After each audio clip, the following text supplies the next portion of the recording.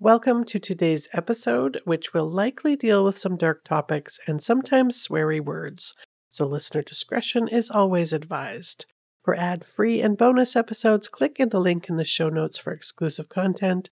You can support the show at buymeacoffee.com or by giving me a rate, writing a review, or subscribing to future episodes. And with all my marketing blah blah blah out of the way, on with the show.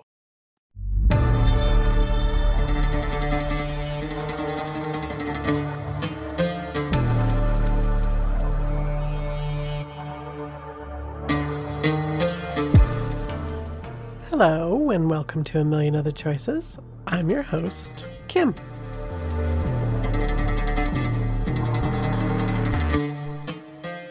I have another one of those stories today that has been told a gabillion times on podcasts and true crime shows. But you know me, I just can't take these stories at face value. I have to tell it in my own way. This is the murder of John Altinger.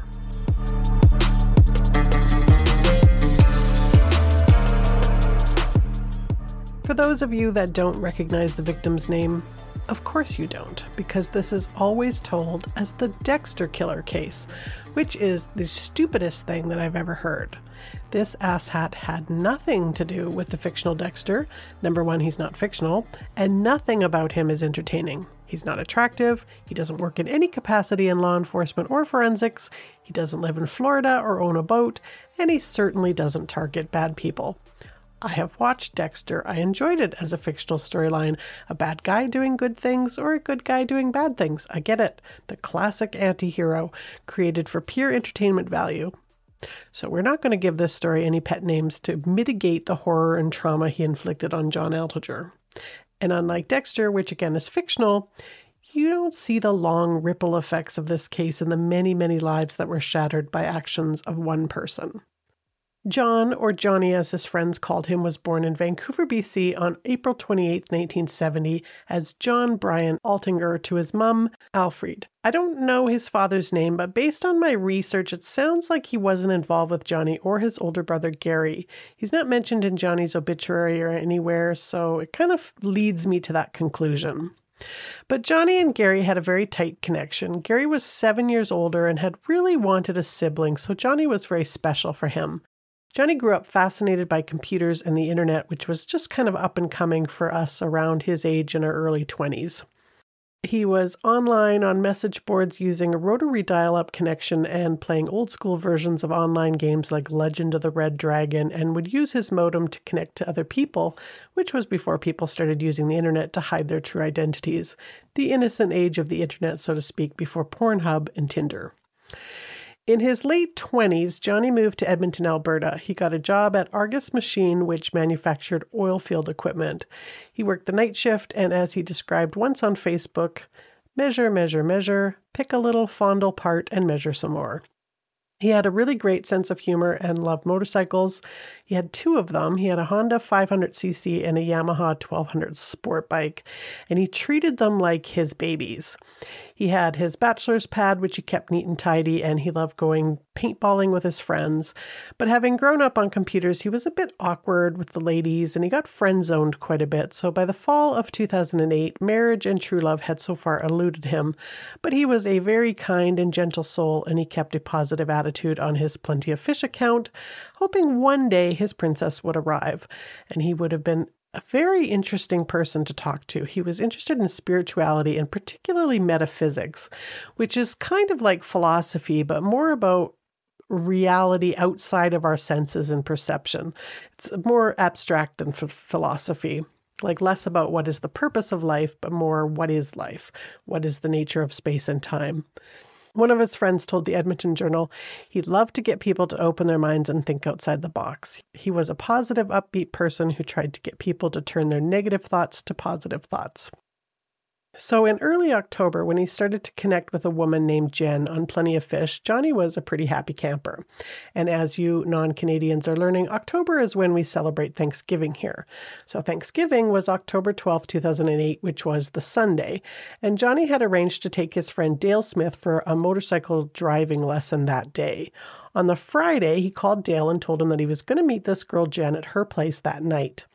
Now, Dale did kind of get his instincts up a little bit because he didn't have an actual address for her, just instructions on how to get to her place. So Dale told him to call him when he got there and give him the address.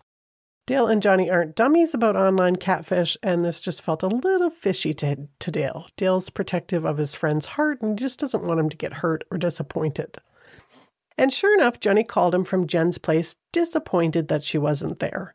But it wasn't a total loss. She did exist at least, and her roommate, it turns out, was this guy that was making a movie in his garage and showed him around a little bit, some kind of horror movie or serial killer thing. So he showed him a few props and called Jen for him, who it turns out was stuck in traffic. So Johnny told him to tell her that they're just going to reschedule for the next evening. But about an hour later, Dale gets an email, which in itself is a little bit strange, saying, "She's home now, I'm heading over again, hee hee."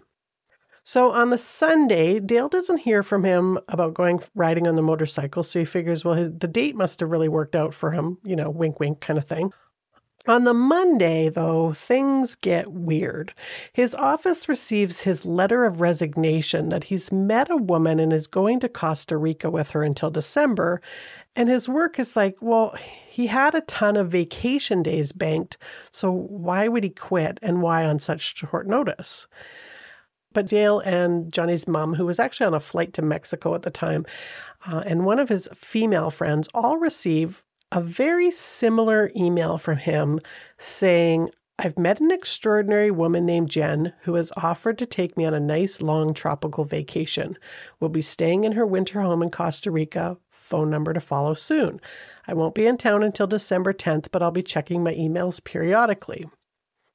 Right away, they all find a few things wrong with this. First, what? Johnny in a tropical place? There's no way. He hates the heat. And what about his bikes? He treated his bikes like his babies, and when Dale drove by on the Sunday, his bikes weren't covered up. And Johnny liked his bikes so much that he would actually get a friend a lot of times to babysit them if he was going to be away. So this is super weird. He also didn't sign off with one of his usual jokes or smiley faces. And to just blow off his job, no way. Something is seriously up. So they all start emailing him back. Crickets. His MSN Messenger comes up with a status update for him. "I've got a one-way ticket to heaven and I'm not coming back." And by the 17th, a couple of his friends used his spare key to get into his apartment and check things out. There were dishes left in the sink. Red flag. His passport is still there. Red flag. And his luggage is all still there. So they hightail it to the police, armed with the directions to this Jen's place he, thankfully and very smartly, gave to Dale. And those directions led them to a house on the south end of Edmonton. And the house was owned by a couple that denied knowing anything about Jen or Johnny, but when they asked, "Well, what's with your garage?" which had dark plastic over the windows, they tell the police that they actually rent the garage to this guy that makes movies in there. As a couple of weeks ago, there were a few of them coming in and out with cameras and tripods and whatnot. Well, who is this guy? Oh, a nice young man, early 30s, lives with his wife Jess and their little daughter Chloe over in St. Albert, which is just north of Edmonton. Mark Twitchell. That's a bit odd. So they make their usual rounds in the neighborhood if anyone heard or saw anything unusual around October 10th. One neighbor says, "I don't know anything about the Thanksgiving weekend, but the week before there was some poor sucker came running out of there like he was on fire and took off in a squealing hurry." "Did you call the cops?" "No, I figured whatever it was about, he was going to do that himself. But there's no record of any incident." But they managed to track down this guy with their police magic that they do. He was a young man named Gilles Tarot. Now, Gilles was embarrassed by the whole event, and he didn't call the police. He had been talking with a girl that he knew as Sheena on Plenty of Fish, only when he got to the same garage that Johnny showed up at, he was attacked by a guy wearing a hockey mask and a hoodie. He was tasered, and then there was quite a struggle, and that's when he ran out of the garage door and practically smack dab into the couple that told the police about it. And I'm going to let him explain what happened in his own words a little bit more, and this is from his interview with the police. He must have grabbed me, and we started struggling. Oh, and I'm guessing during this, that's when I'm like, okay, I got to try to fight. And that's something I missed, or actually. I tried punching him too, but I was so weak. And I remember trying to punch him, and I know I can't hit this mask because that's going to hurt my hands, so I'm trying to punch him in his chest. And I'm thinking, man, why am I so weak? And my punches aren't, I feel like I'm not doing anything, and it's like my punches are so weak.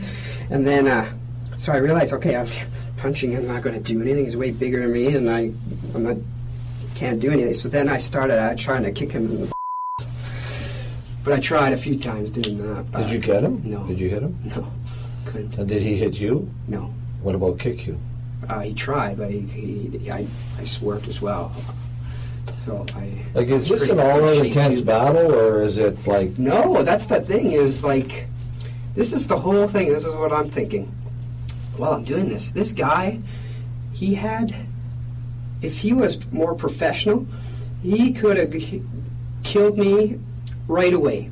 Like right when I walked in, I didn't see him. He could have hit me over the head with a bat, a baton, or anything. Yeah. He could have knocked me unconscious right away. And I don't know why he did that. His whole plan was to use this taser thing on me first, and that was stupid on his part. But he had many chances to kill me. He never did.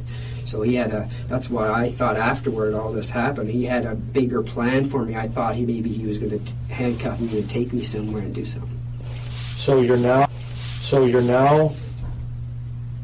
trying to punch him, you feel weak, you're trying to kick him, you're not connecting. Yeah, that's when he goes, well, since you're not cooperating, this is the way it has to be now. And then he starts punching me in my left side of my face. And for some reason, again, it would have been more effective for him to punch me in the nose, the eyes, something. Because if he had punched me in the nose, I'd have been down, right? But he was punching the side of the head, trying to get my temple or knock me unconscious for some reason. I'm not sure, but... Tell me about the struggle. Tell me about the struggle with the gun. See, now this is weird because I'm facing this way. He pulls the gun out again, and for some, I think because I grabbed the gun, somehow we maneuvered. We were struggling again, and I'm trying to break the gun, right? So we're struggling, and somehow I ended up this way again, struggling with this gun. And he's here back at the door. Okay, so because I just remember the door being there, and then I'm just trying to break this gun because this is, I know it's plastic, and I know if I... What's he doing? He's yelling at me because he doesn't want me touching his gun. And so then I wouldn't let go, obviously, and I had a hold of his arm, his other arm, just in case he tried to punch me in the left, but he never did. And so we're just struggling. I'm just, you could tell, it's just weird that because if he was a real gun, he would have fired it or whatnot. He never did. He had nothing, and he didn't. He never. It just wasn't professional. It was just like it was maybe his first time. That's how I thought of it. Brave guy, also very lucky. Now, this all probably sounds kind of strange, but Gilles had thought he was talking to a girl online, so between feeling duped, embarrassed, and that whoever this guy was probably knew who he was, he didn't go to the police when it happened. He just went home with his tail between his legs, thankful to be alive and a bit more wiser about online dating.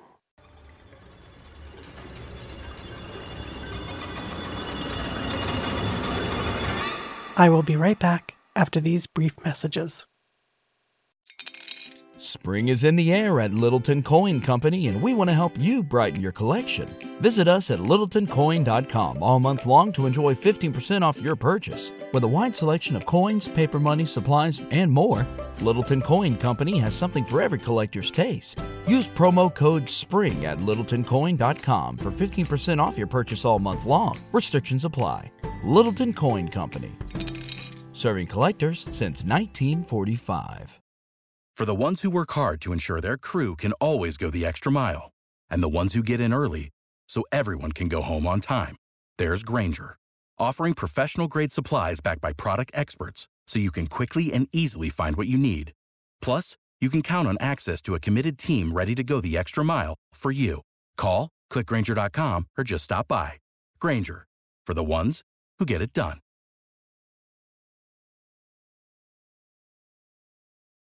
When you need mealtime inspiration, it's worth shopping Kroger, where you'll find over 30,000 mouth-watering choices that excite your inner foodie. And no matter what tasty choice you make, you'll enjoy our everyday low prices, plus extra ways to save, like digital coupons worth over $600 each week. You can also save up to $1 off per gallon at the pump with fuel points. More savings and more inspiring flavors make shopping Kroger worth it every time. Kroger, fresh for everyone. Fuel restrictions apply.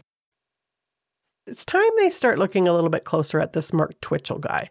Married with a baby or not, and maybe somebody's been using his rented garage for some nefarious reasons. But something's up. So they call Mark in St. Albert, which is about an hour's drive in traffic from the garage, and he says, well, let me come down there right away. And he does to the garage, and he says that the lock on the garage is wrong. There's a deadbolt on the door, but also a padlock, and his is one of those metal ones with the black face, and this one is all metal. So they take him to the station to get a little bit of information, and they're asking him all this stuff like, well, who else has access to the garage? And he's basically just acting very surprised by the whole thing. Like, how could his garage be linked to a missing persons case? The last time he was at the garage was the day of October 10th. Now, a lot of what him and the detective talk about is a lot of blah, blah, blah, blah, blah about the film industry that Mark works in with his production crew. So I cut out the blah, blah, blah and left in the part about the garage for you.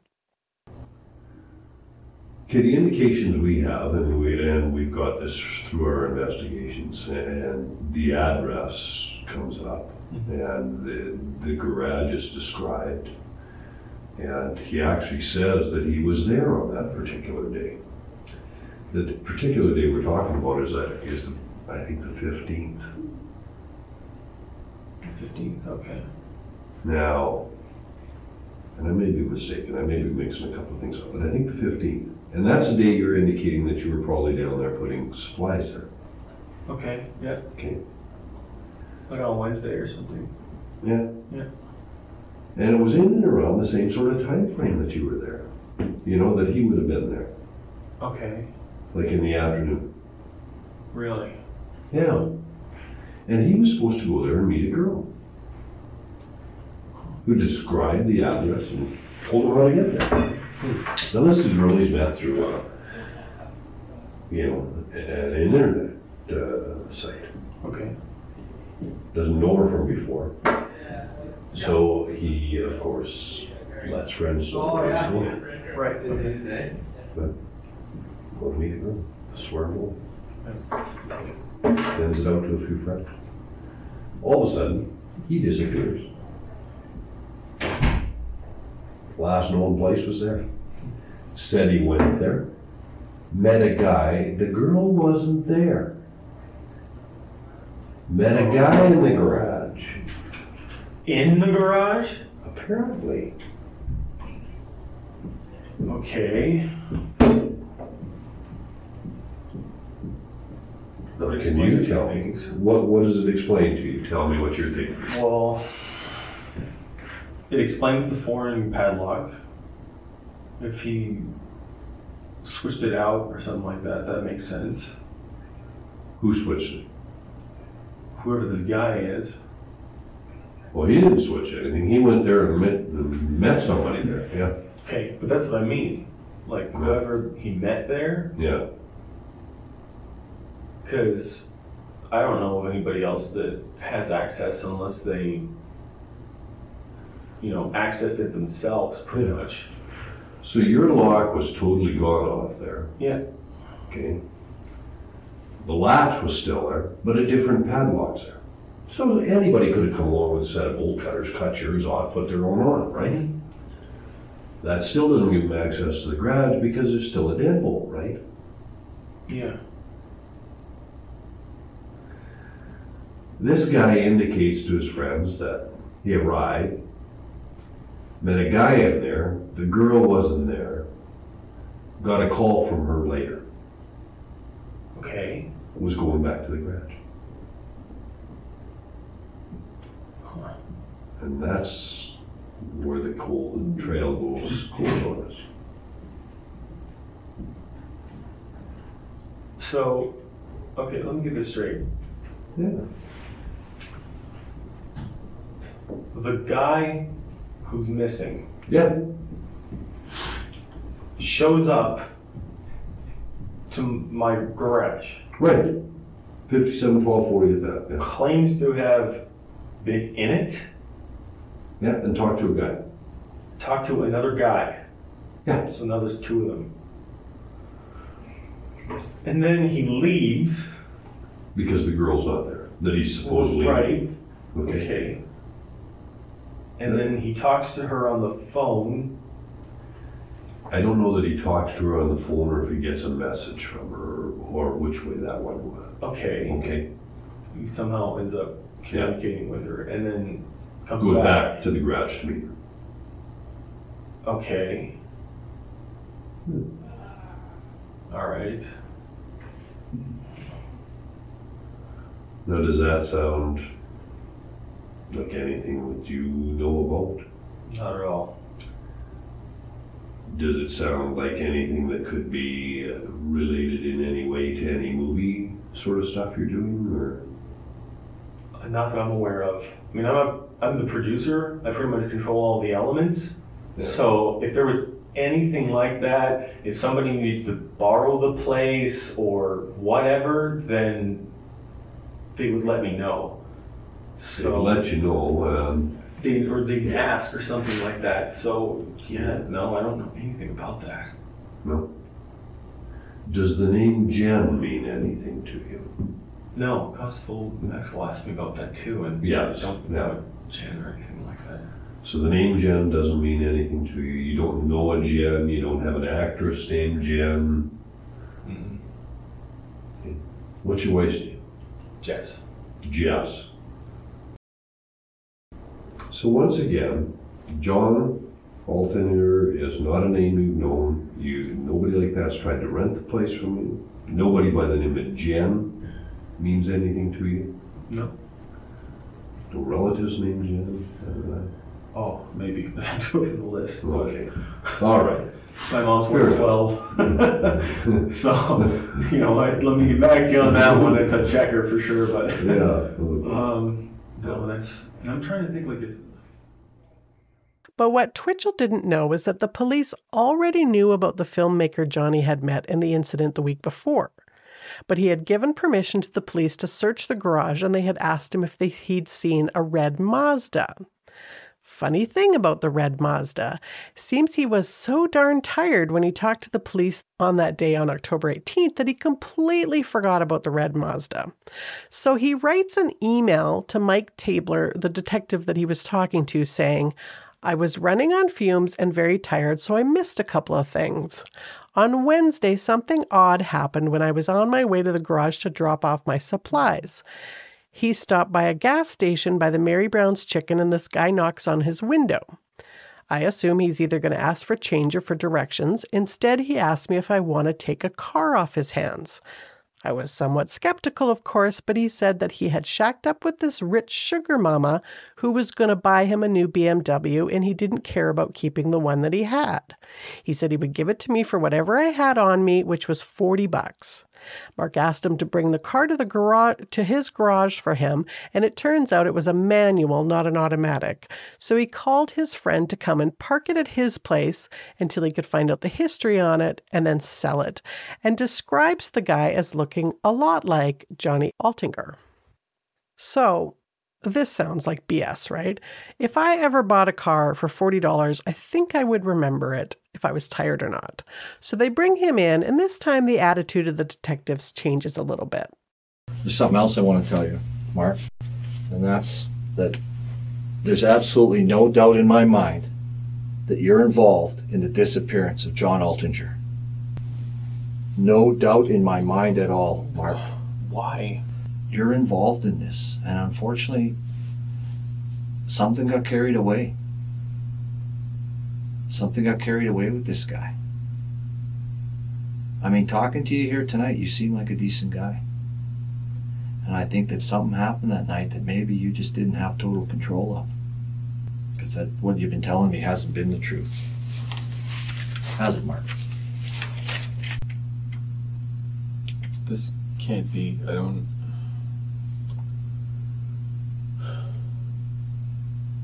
do you mean it can't be? I just don't understand.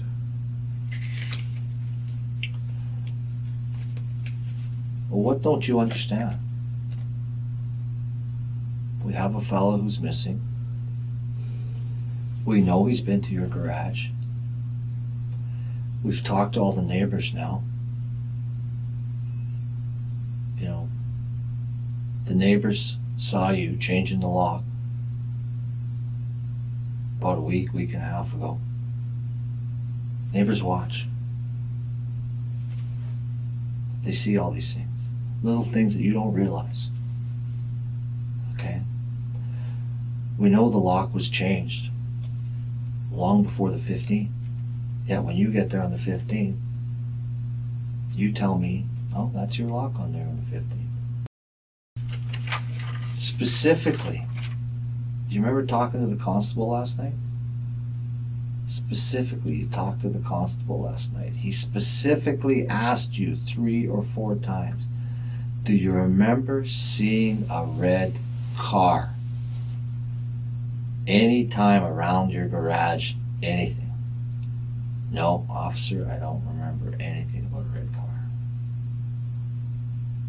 Yet now, and you never mention that to Detective Tabler. Not once do you mention a red car or buying a car off an individual you didn't know for $40. I mean, you have a barrel in your garage. A barrel you say you buy for garbage. Everyone knows in the movie industry those are known as burn barrels. Yeah, you're involved over your head in this. Is anything that you're saying genuine, or is this some sort of tactic? You got to get away from the acting part, Mark, and listen to what I'm saying. You have told me nothing but lies. An innocent man does not come in here and tell lies. That's genuine, Mark. Everything I'm telling you in here is genuine.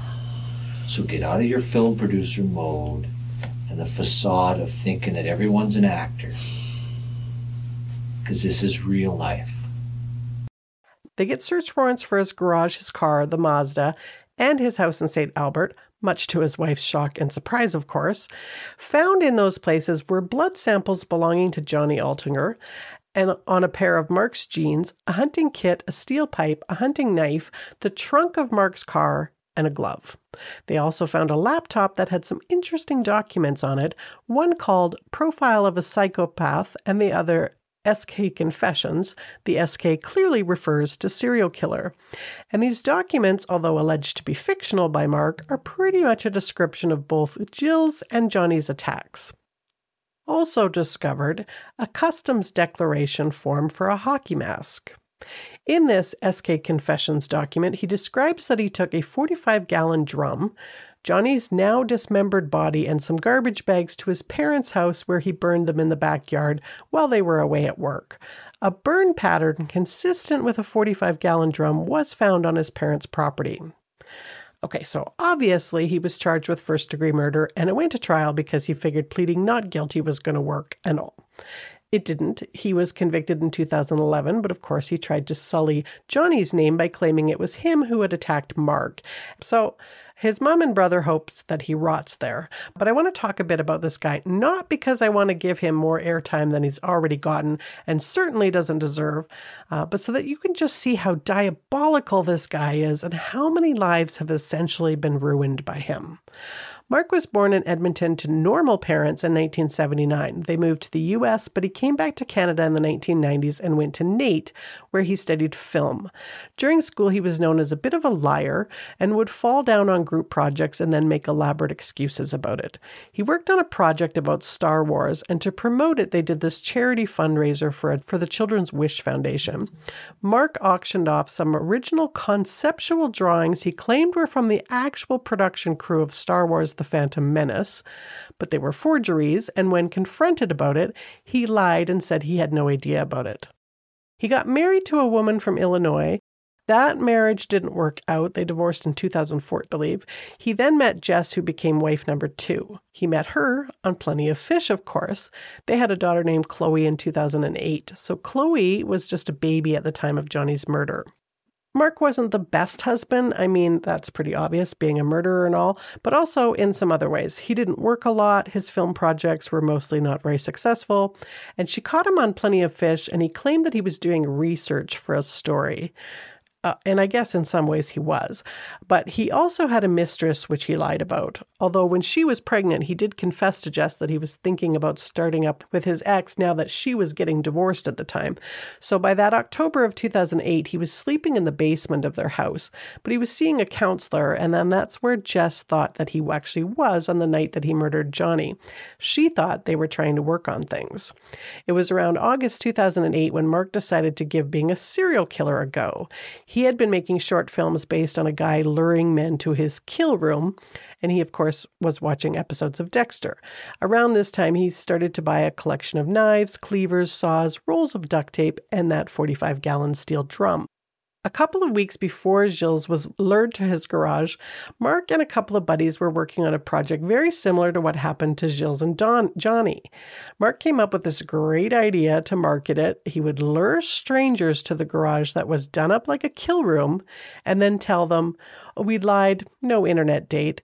And then they would ask them to blog about the experience as if they'd been terrorized. I'm pretty sure his buddies told him that was the worst marketing idea ever. But it's interesting that a week later, this is almost exactly what happened to Gilles, only he was really terrorized. In Mark's account, Johnny's death was a terrible accident. He told him about the prank, and Johnny became enraged and attacked him, so he fought back. Then, of course, dismembered him, as you do when defending yourself, and disposed of him in the sewer of all places, and then used his keys and ID to break into his apartment and use his laptop to write a couple of emails so no one would look for him. The next day, he took his wife to dinner at a comedy club before celebrating Thanksgiving with her parents. Of course, what he actually did was bludgeon him with a pipe and then stab him before cutting him up and burning him and putting the rest of him down the storm sewer. Before his arrest, he went on a Facebook group and said, "I have to recommend everybody stop talking to the police or not start if you haven't already. You all have a right to silence, and you should exercise that right. I'm sure no one in this group carries guilt, so you have nothing to fear. But I've been screwed around with, and I don't appreciate it, so it's time to stop this and make them do their own jobs. Sometimes what we see on TV is in fact a true representation of how they work. Sometimes they do lie and make things up in order to make you say things they otherwise would not, just so that they can have an answer for the media. I'm serious. The time for dry, sarcastic humor and flaky jokes is over, and this is no prank. If they ask you questions, just tell them you don't know anything." Like that's not suspicious. After his conviction, Mark started exchanging letters with a journalist who was working on a book about him named Steve Lilleboon. In these letters, he wrote things that it is what it is, I am what I am, it would appear that I'm unique in the world, there's no key, no root cause.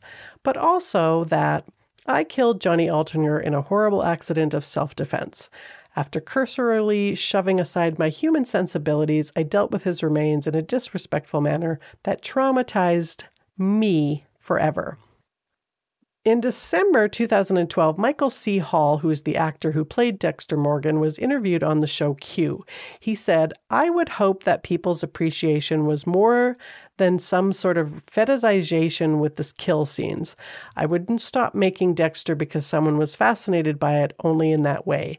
I try to tell myself their fixated nature would have done it one way or the other, but it seems that Dexter had something to do with it. It's horrifying." In May 2013, Mark got himself a TV for his cell and caught up on every episode of Dexter that he had missed since his arrest. In 2017, he was discovered on a pen pals dating site for convicts. "I am looking for an interesting, intelligent, open-minded, delightfully imperfect woman to relate to and share amusing observations with, as well as potentially a long weekend every few months, if it gets there naturally. His expected release date is 2027. Now, here is some interesting things about this dating site. It's called Canadian Inmates Connect, and it's run by a woman named Melissa Fazina. Now, Canadian inmates don't actually have access to the internet or email, so they can't set up their own profiles. So what Melissa does is she sends them a membership application and has them send a couple of pictures and payment, and of course, there you go. She says, quote, they don't have to go into everything they've done, what their crime entails. Anybody's free to ask if you want to write them and ask them about it, but they just state what they're in prison for, first degree, robbing banks, whatever the case may be. Legally, it's a human right. It doesn't matter what they're in prison for, they can still join the website. They're putting themselves out there. As far as Mark goes, she says, my impression about him is I see past what he's done. I'm not naive. I'm not gullible.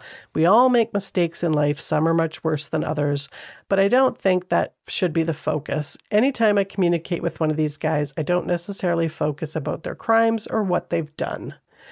And while Mark is out there looking for other lives to ruin, he has already ruined the lives of his parents, his wife, of course, and his daughter, who would now be a teenager. I'm sure that's a lot of fun for her. And then there's Gilles, who's traumatized as the guy that narrowly survived a serial killer, Johnny and his friends and family. The investigators and the lawyers have all been affected, and yet he's been given the pet name of the Dexter Killer. He is currently serving his sentence in Prince Albert, Saskatchewan. And that was the murder of Johnny Altinger. And I will be back again next week with another case. As always, thank you so much for listening.